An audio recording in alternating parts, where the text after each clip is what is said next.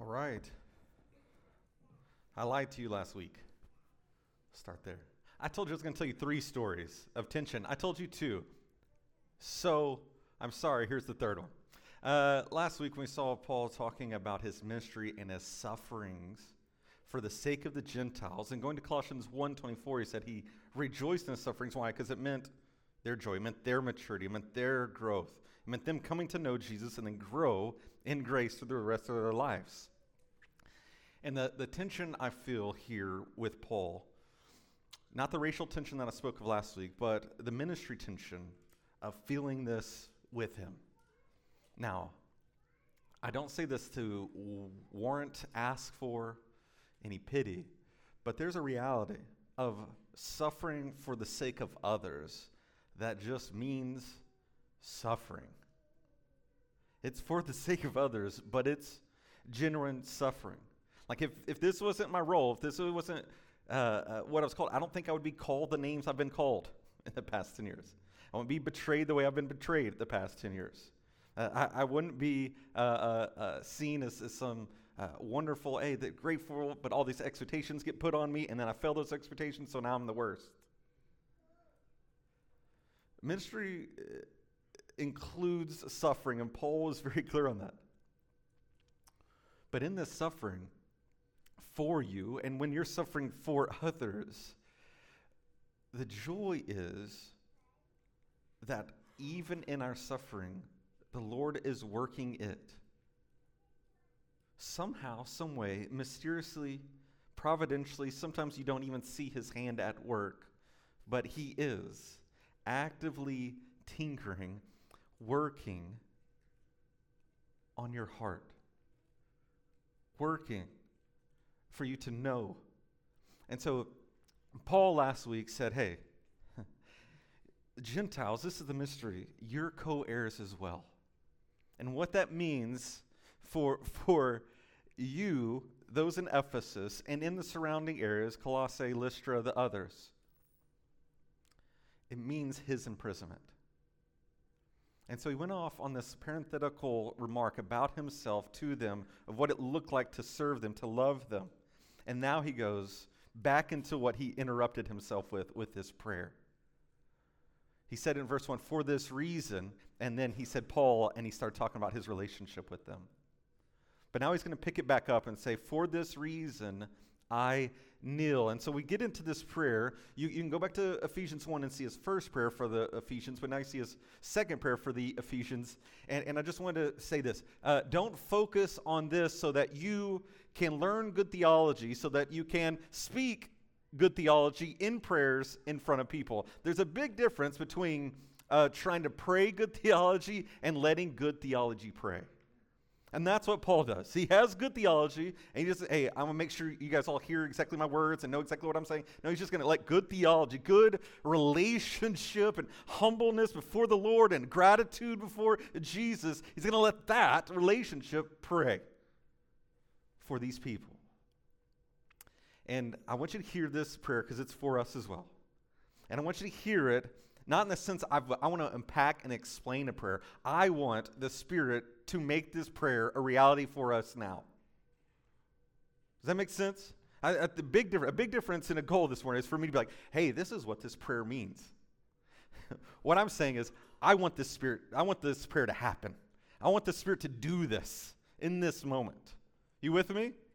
Do you guys want to leave different than you came? Do you have more excitement, more joy in Jesus? Okay. Let's do it then. Ephesians 3, verse 14. Look at it with me. If you don't have a Bible, there's one underneath you, maybe in a seat. If you don't have a Bible at all at your house, grab one, take one. It's yours.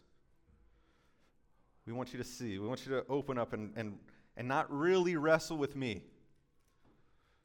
By the end of this, the qualms, if you have any, aren't with me. Maybe they are. Some of them are. I say some bad things. But I lied to you last week, right? But what I'm really trying to get to is that you wrestle with what the Lord is saying. Ephesians 3, verse 14. For this reason I kneel before the Father, from whom every family in heaven and on earth is named. I pray that he may grant you, according to the riches of his glory, what? To be strengthened with power in your inner being through his Spirit, and that Christ may dwell in your hearts through faith. I pray that you, being rooted and firmly established, mixes metaphors, right? Agriculture and then a building. You're rooted like a plant, but you're also established like a building with a sure foundation, with Jesus Christ as the cornerstone, he said in chapter 2. May be able to comprehend with all the saints what is the length and the width and the height and the depth of God's love, and to know Christ's love that surpasses knowledge, so that you may be filled with all the fullness of God. That's a prayer. Now, when he says for this reason, that takes us back to chapter 2. So not the parenthetical remark in this beginning of chapter 3, verses 1 through 13. No, back to chapter 2, where he reveled in Jesus, that it's through Jesus' death and resurrection that we are reconciled to God and each other. Do you remember it? I'll remind you. 3 massive statements of who we are because what Jesus has done for us, what Jesus has done. He said, Jesus has brought us peace. That Jesus has made us one new humanity. And twice he's told us that Jesus has given us direct access to the Father. For this reason, those things, I kneel before the Father. He humbles himself in prayer. Now, often you'll see Jesus walking and praying, getting away, standing and praying.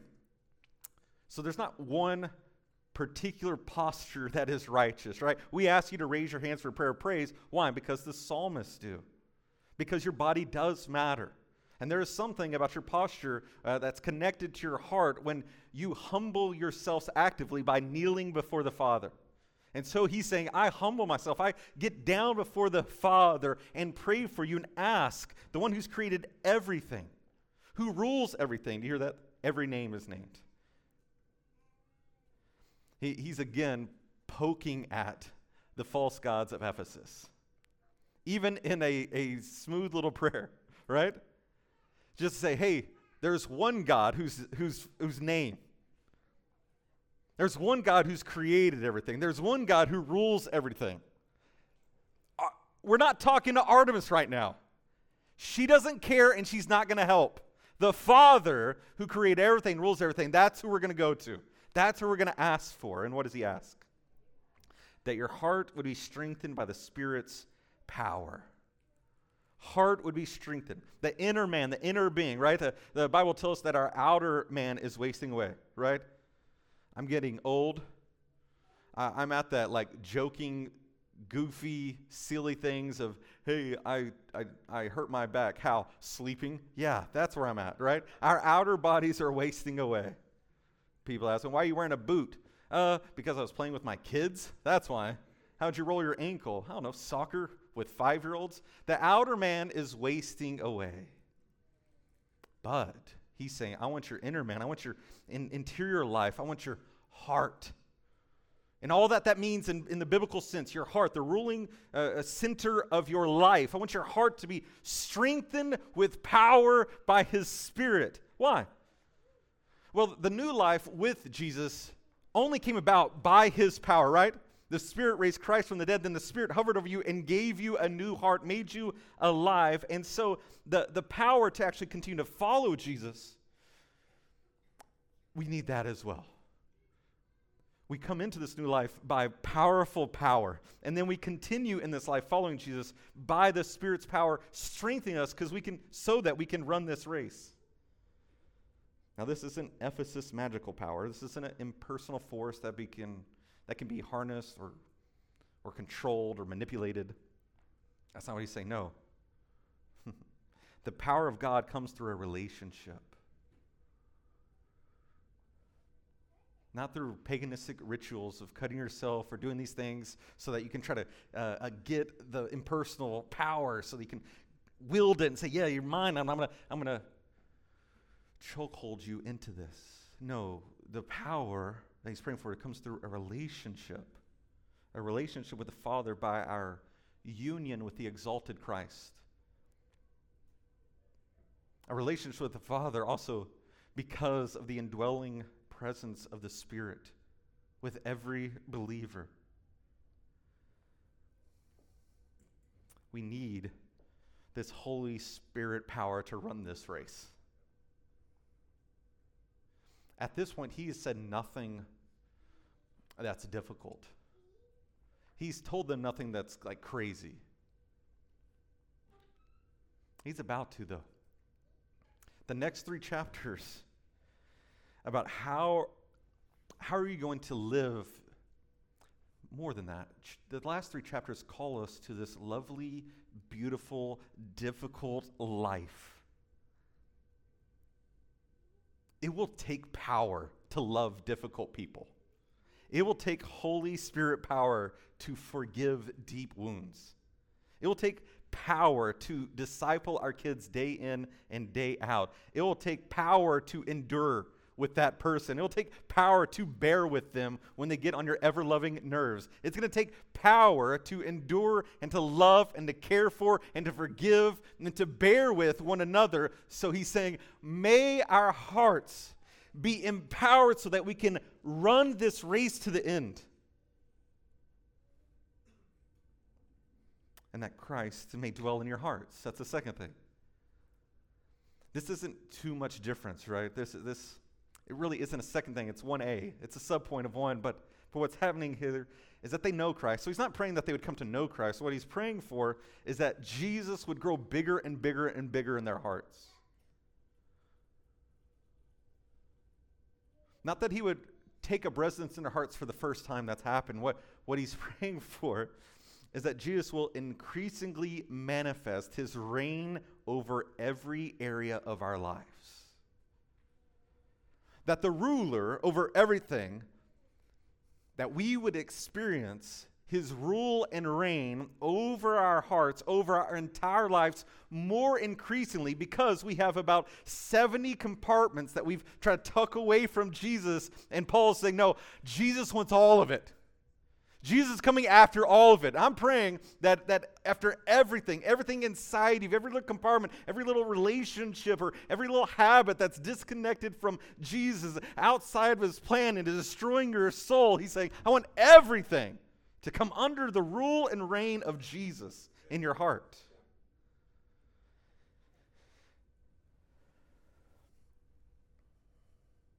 And then he prays that we would feel the Father's affection for us. Now, up to this point, if you knew the letter to the Ephesians only, this is what you know. Okay, this is what you know about God's love. If you've only read Ephesians, if you only heard a little bit about Jesus from Paul, which isn't true because he had 2 years in Ephesus, but if you heard a little bit from Paul, maybe you were there the last day he was there, right? And then all you got was this letter. What do you know about God's love from this letter? Chapter 1. In love, the Father predestined us for adoption to himself as sons through Christ Jesus. In love. In love, he came after you. In love, you orphans. In love, he saw you distressed, without hope, as he said in chapter 2, and he came after us. Adopted us in love according to the purpose of his will, to the praise of his glorious grace, which he has blessed us in the beloved Son, Jesus. In chapter 2, what else does he say? But God, who is rich in mercy, because of his great love. You hear that? But I think a piece of what Paul is praying is that you would actually sense that next phrase. That he had for us. We can talk about God as love, very separate and far away, distance from ourselves. It's a concept. That's a theological concept I can agree with. We can talk about, we point at, but he said, no, I want you to sense this, and a big part of this is that you would know that he loves you. Rich in mercy towards you billions of people on the planet, mercy towards you, love towards you, set his love on you before creation. That's what chapter 1 said. And then now here, what it says, he then shows his love, expresses his love, and made us alive with Christ, even though we were dead in trespasses. You are saved by grace. And what is grace other than the unmerited favor, love of God? And in chapter 1, the prayer that he prayed was that our eyes of our hearts would be enlightened to God's hope and inheritance and power. But here he's saying, may we be strengthened. May Christ dwell in our hearts through faith, and may we feel the Father's affection for us. And I'm saying feel intentionally. The word comprehend in the original language is not just understand, hey, that chair is that color. I comprehend that. It's to know, to sense, to feel the Father's affection for you. The difference between a dad saying, I love you, and then you actually sensing his love for you in real time as he sacrifices something for you for your good. That's love. That's what he's saying. Real-time love for you in action seen in the face of Christ. Christian, the fundamental impulse of the Father to you is love. And if you've been around for longer than a year, I've said this, and I'm going to keep saying it because it needs to be true. It should be, the Father's love should be, the soundtrack to our lives. That's the buzzing, ambient, beautiful soundtrack playing in the background all the time. Oh, how I love you. Oh, how I love you. Oh, how I love you. Great is my powerful love for you. In love, I predestined to adopt you before anything existed. Always playing in your heart. Oh, how you love me. Nothing can separate me from your love. You love me before time began. You hold me like a toddler. You won't let go. And so again, can I ask you to pause and delight in God's delight for you? I'm saying I want us to delight, to take joy in, to enjoy that the Father delights in you.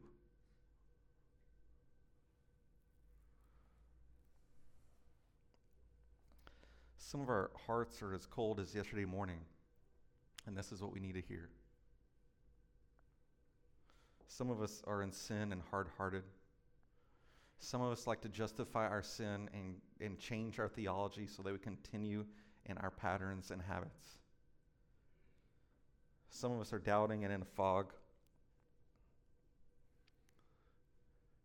God delights in you.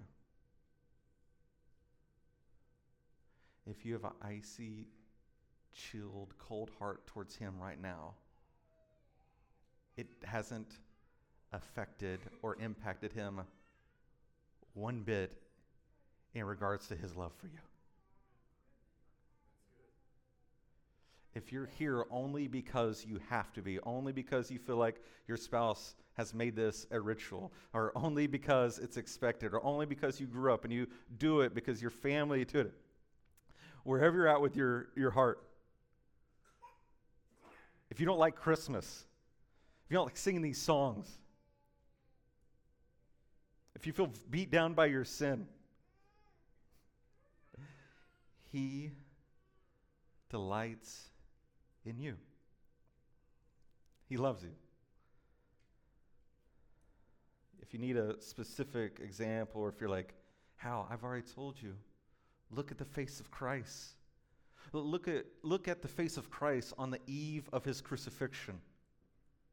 Jesus is not drinking wine to numb the pain. He's not distracting himself with other things. He's not doing the thing that some of us do where we make jokes, to try to get out of the intensity of the moment, make it real light all the time, like, He's not doing that. And he's not even asking his disciples to pamper him. He's not asking for Greek olives and some leaves to be whipped in his direction. No, he's submitting to the Father for us. He's crying out to the Father on our behalf. And tomorrow, he'll die for the Father's greatness to be seen and celebrated. For your salvation, for you to have eternal life. This is his love for you, clearly seen. Who dies for a friend? Who dies for an enemy? Jesus does. Why? Because he truly loves. We are not love. 1 John has told us that God is love, and he loves us. And so if you doubt it, if you doubt that he loves you, look at the face of Jesus. Come to grips with who he is, what he's said, and what he's done for you. Dane Ortland puts it like this in Gentle and Lowly. He says, Christ died to confound our intuitive assumptions that divine love has an expiration date. I'll read that again so it'll set in and so I can pronounce it correctly. Christ died to confound our intuitive assumptions that divine love has an expiration date. Like food on your pantry.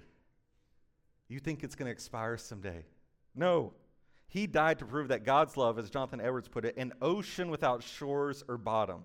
God's love is as boundless as God himself. God's love is as boundless as God himself. This is why the Apostle Paul speaks of divine love as a reality that stretches to an immeasurable breadth and length and height and depth. The only thing in the universe as immeasurable as that is God himself. God's love is expansive as God himself. For God to cease to love his own, God would need to cease to exist. Because God does not simply have love, he is love. In the death of Christ for us sinners, God intends to put his love for us beyond question. And what Paul is saying is that intellectually, you cannot argue. Logically, you cannot argue if you're in Christ, his love for you. I don't care your situations or your relationships or if you're in the worst suffering of your life. You cannot logically argue that God doesn't love you. It's been proven. Over and over again, it's been proven. But Paul is saying, I want you to feel that love. I want you to sense that love. I want you to be like walking into an ocean and to be harassed by the waves hitting you over and over again with such a current of God's love for you, because that's how it is. It doesn't have an expiration date. It's not going to stop. It's as bigger than you can imagine because it's as big as God is himself, and it's for you. Feel his affection for you. That's what I want. I want you to know and experience the expansiveness of God's love, God's affection for you. Last summer, I told some of you guys this story at the beginning of this year. But last summer, I was struggling with serious doubt, like really questioning my faith, tempted to believe there was a better story out there. Long story short, over time, I had a recurring dream, a nightmare. Recurring nightmare, because it was a recurring nightmare of my wife committing adultery on me. And it felt so real, so palpable, so like it happened that I would wake up scared, confused, concerned, sometimes wanting to ask her in the middle of the night if it really happened. Like, so just a terrible beatdown. It would hurt, like the betrayal. I could feel the betrayal. Sense it. And then I could breathe after I could comprehend it was just a dream. But one night, the dream, I keep saying dream, I wrote dream down. The nightmare, it was. The nightmare woke me up, and God gently revealed what was happening. Maybe this is why I say dream here, is because I think it's from God. I think it's from God. Like he woke me up that in the middle of the night and just sense, oh, this dream was from the Lord. To show me nothing between me and Kaylin, but everything between me and him. Of what I was doing to him, that I was betraying him, that I was considering other lovers, that I was committing adultery in this moment. I was intrigued by what life would look like on my terms, not his. And Kaylin would laugh because this is true all the time. But then I went back to sleep, just amazed by God's love for me.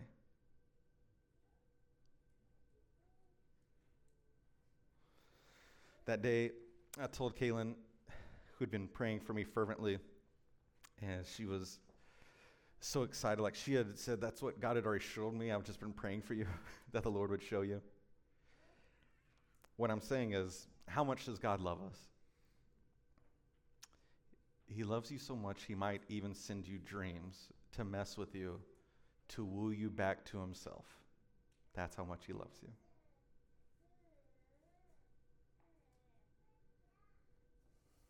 His love for you means he desires to commune with you. He delights to commune with you, to be your friend, for you to be his friend. As Dane said, he wants to leave you with no doubt in your heart that he loves you. And what I love about Paul's prayer this morning is this is what my wife was doing for me. What Paul was praying for the Ephesians, this is what my wife was praying for me. That I would feel the Father's love for me. That I wouldn't stumble on another thought, that I wouldn't stumble on another book, not that I would have another argument in my mind about apologetics,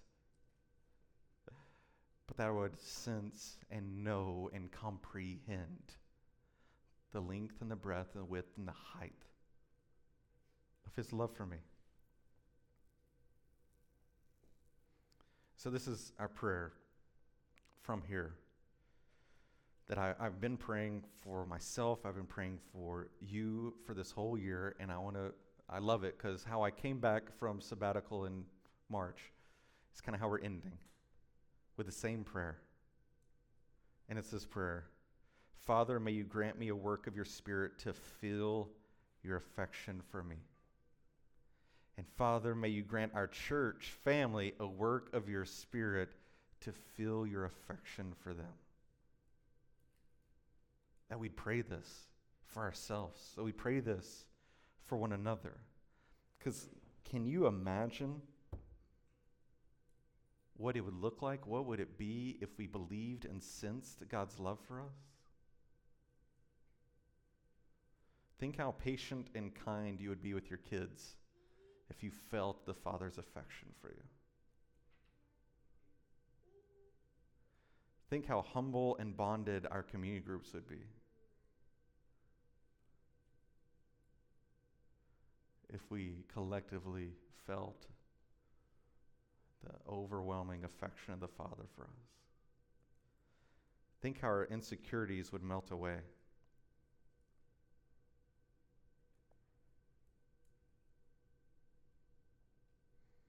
Think how bold and unassuming we would be.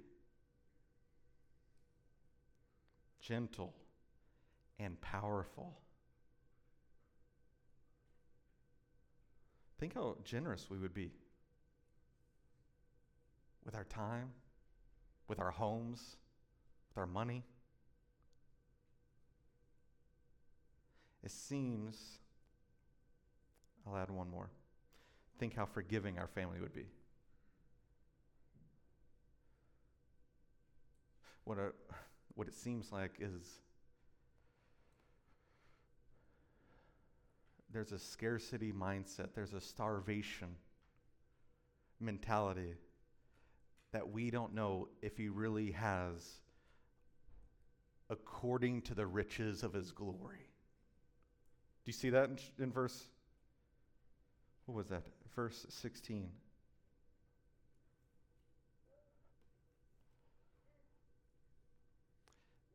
There's no need to ration the Father's love. There isn't rations. There's not a scarcity. It shouldn't be a scarcity mentality. Oh, he might love those people. He can't love me. No, he's clearly said his love is expansive as he is.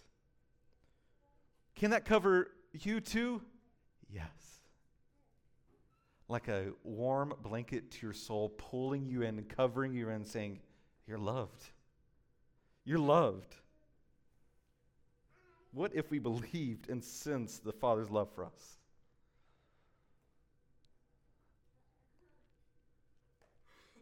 And then he finishes with, now to him. Look at it, verse 20. Now to him who is able to do above and beyond all that we ask or think, according to the power that works in us. To him be glory in the church and in Christ Jesus to all generations, forever and ever. Amen. This is how we pray. This is how we endure in ministry. This life is a fight. It's a marathon. It's a day in, day out, sweating like a farmer in overalls. That's what this is. That's all the things he's told us that this is life is. Hard work like a soldier. Hard work like a farmer. Hard work like running a marathon. Hard work like doing the Olympics. You need power. And that's how we pray. I mean, if it was us trying to manipulate people into godliness and joy, we'd run out of power and love and miss the mark. But we work hard and trust God with the results. We pray and ask grandiose items because he's a grandiose God. More power, more love.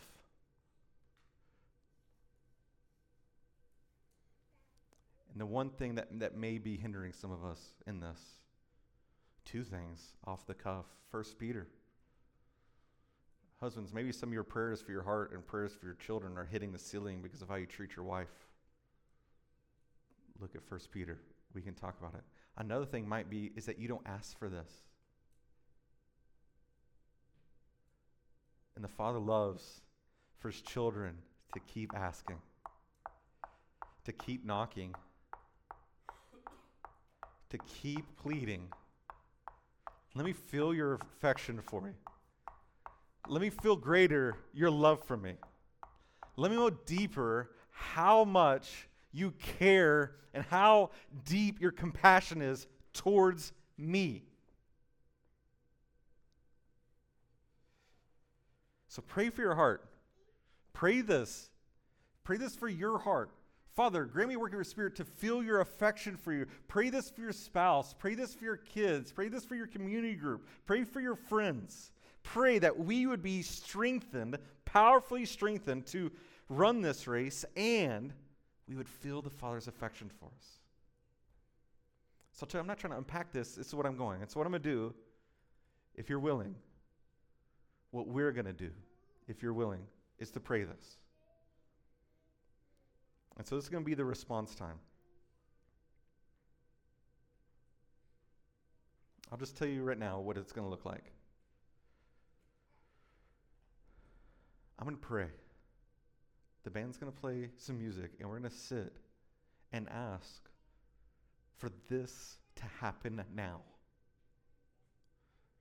That we would know a little bit more about God's love for us, that we would feel a little bit more God's love for us this morning. So I want you to pray with me and sit and just wait on the Spirit to do what he does, to lead you to exult further in Jesus.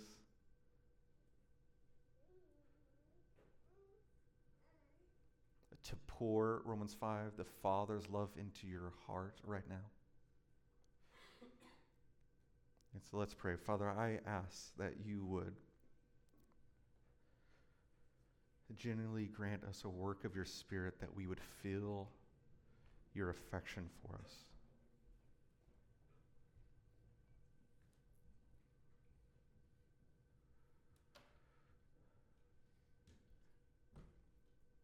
Before we start thinking about our kids, before we start thinking about communion, before we think, Lord, I pray that we would be your kids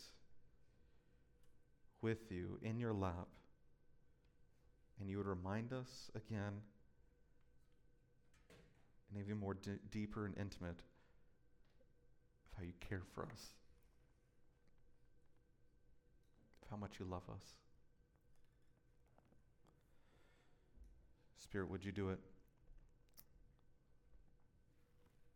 In Christ's name, amen.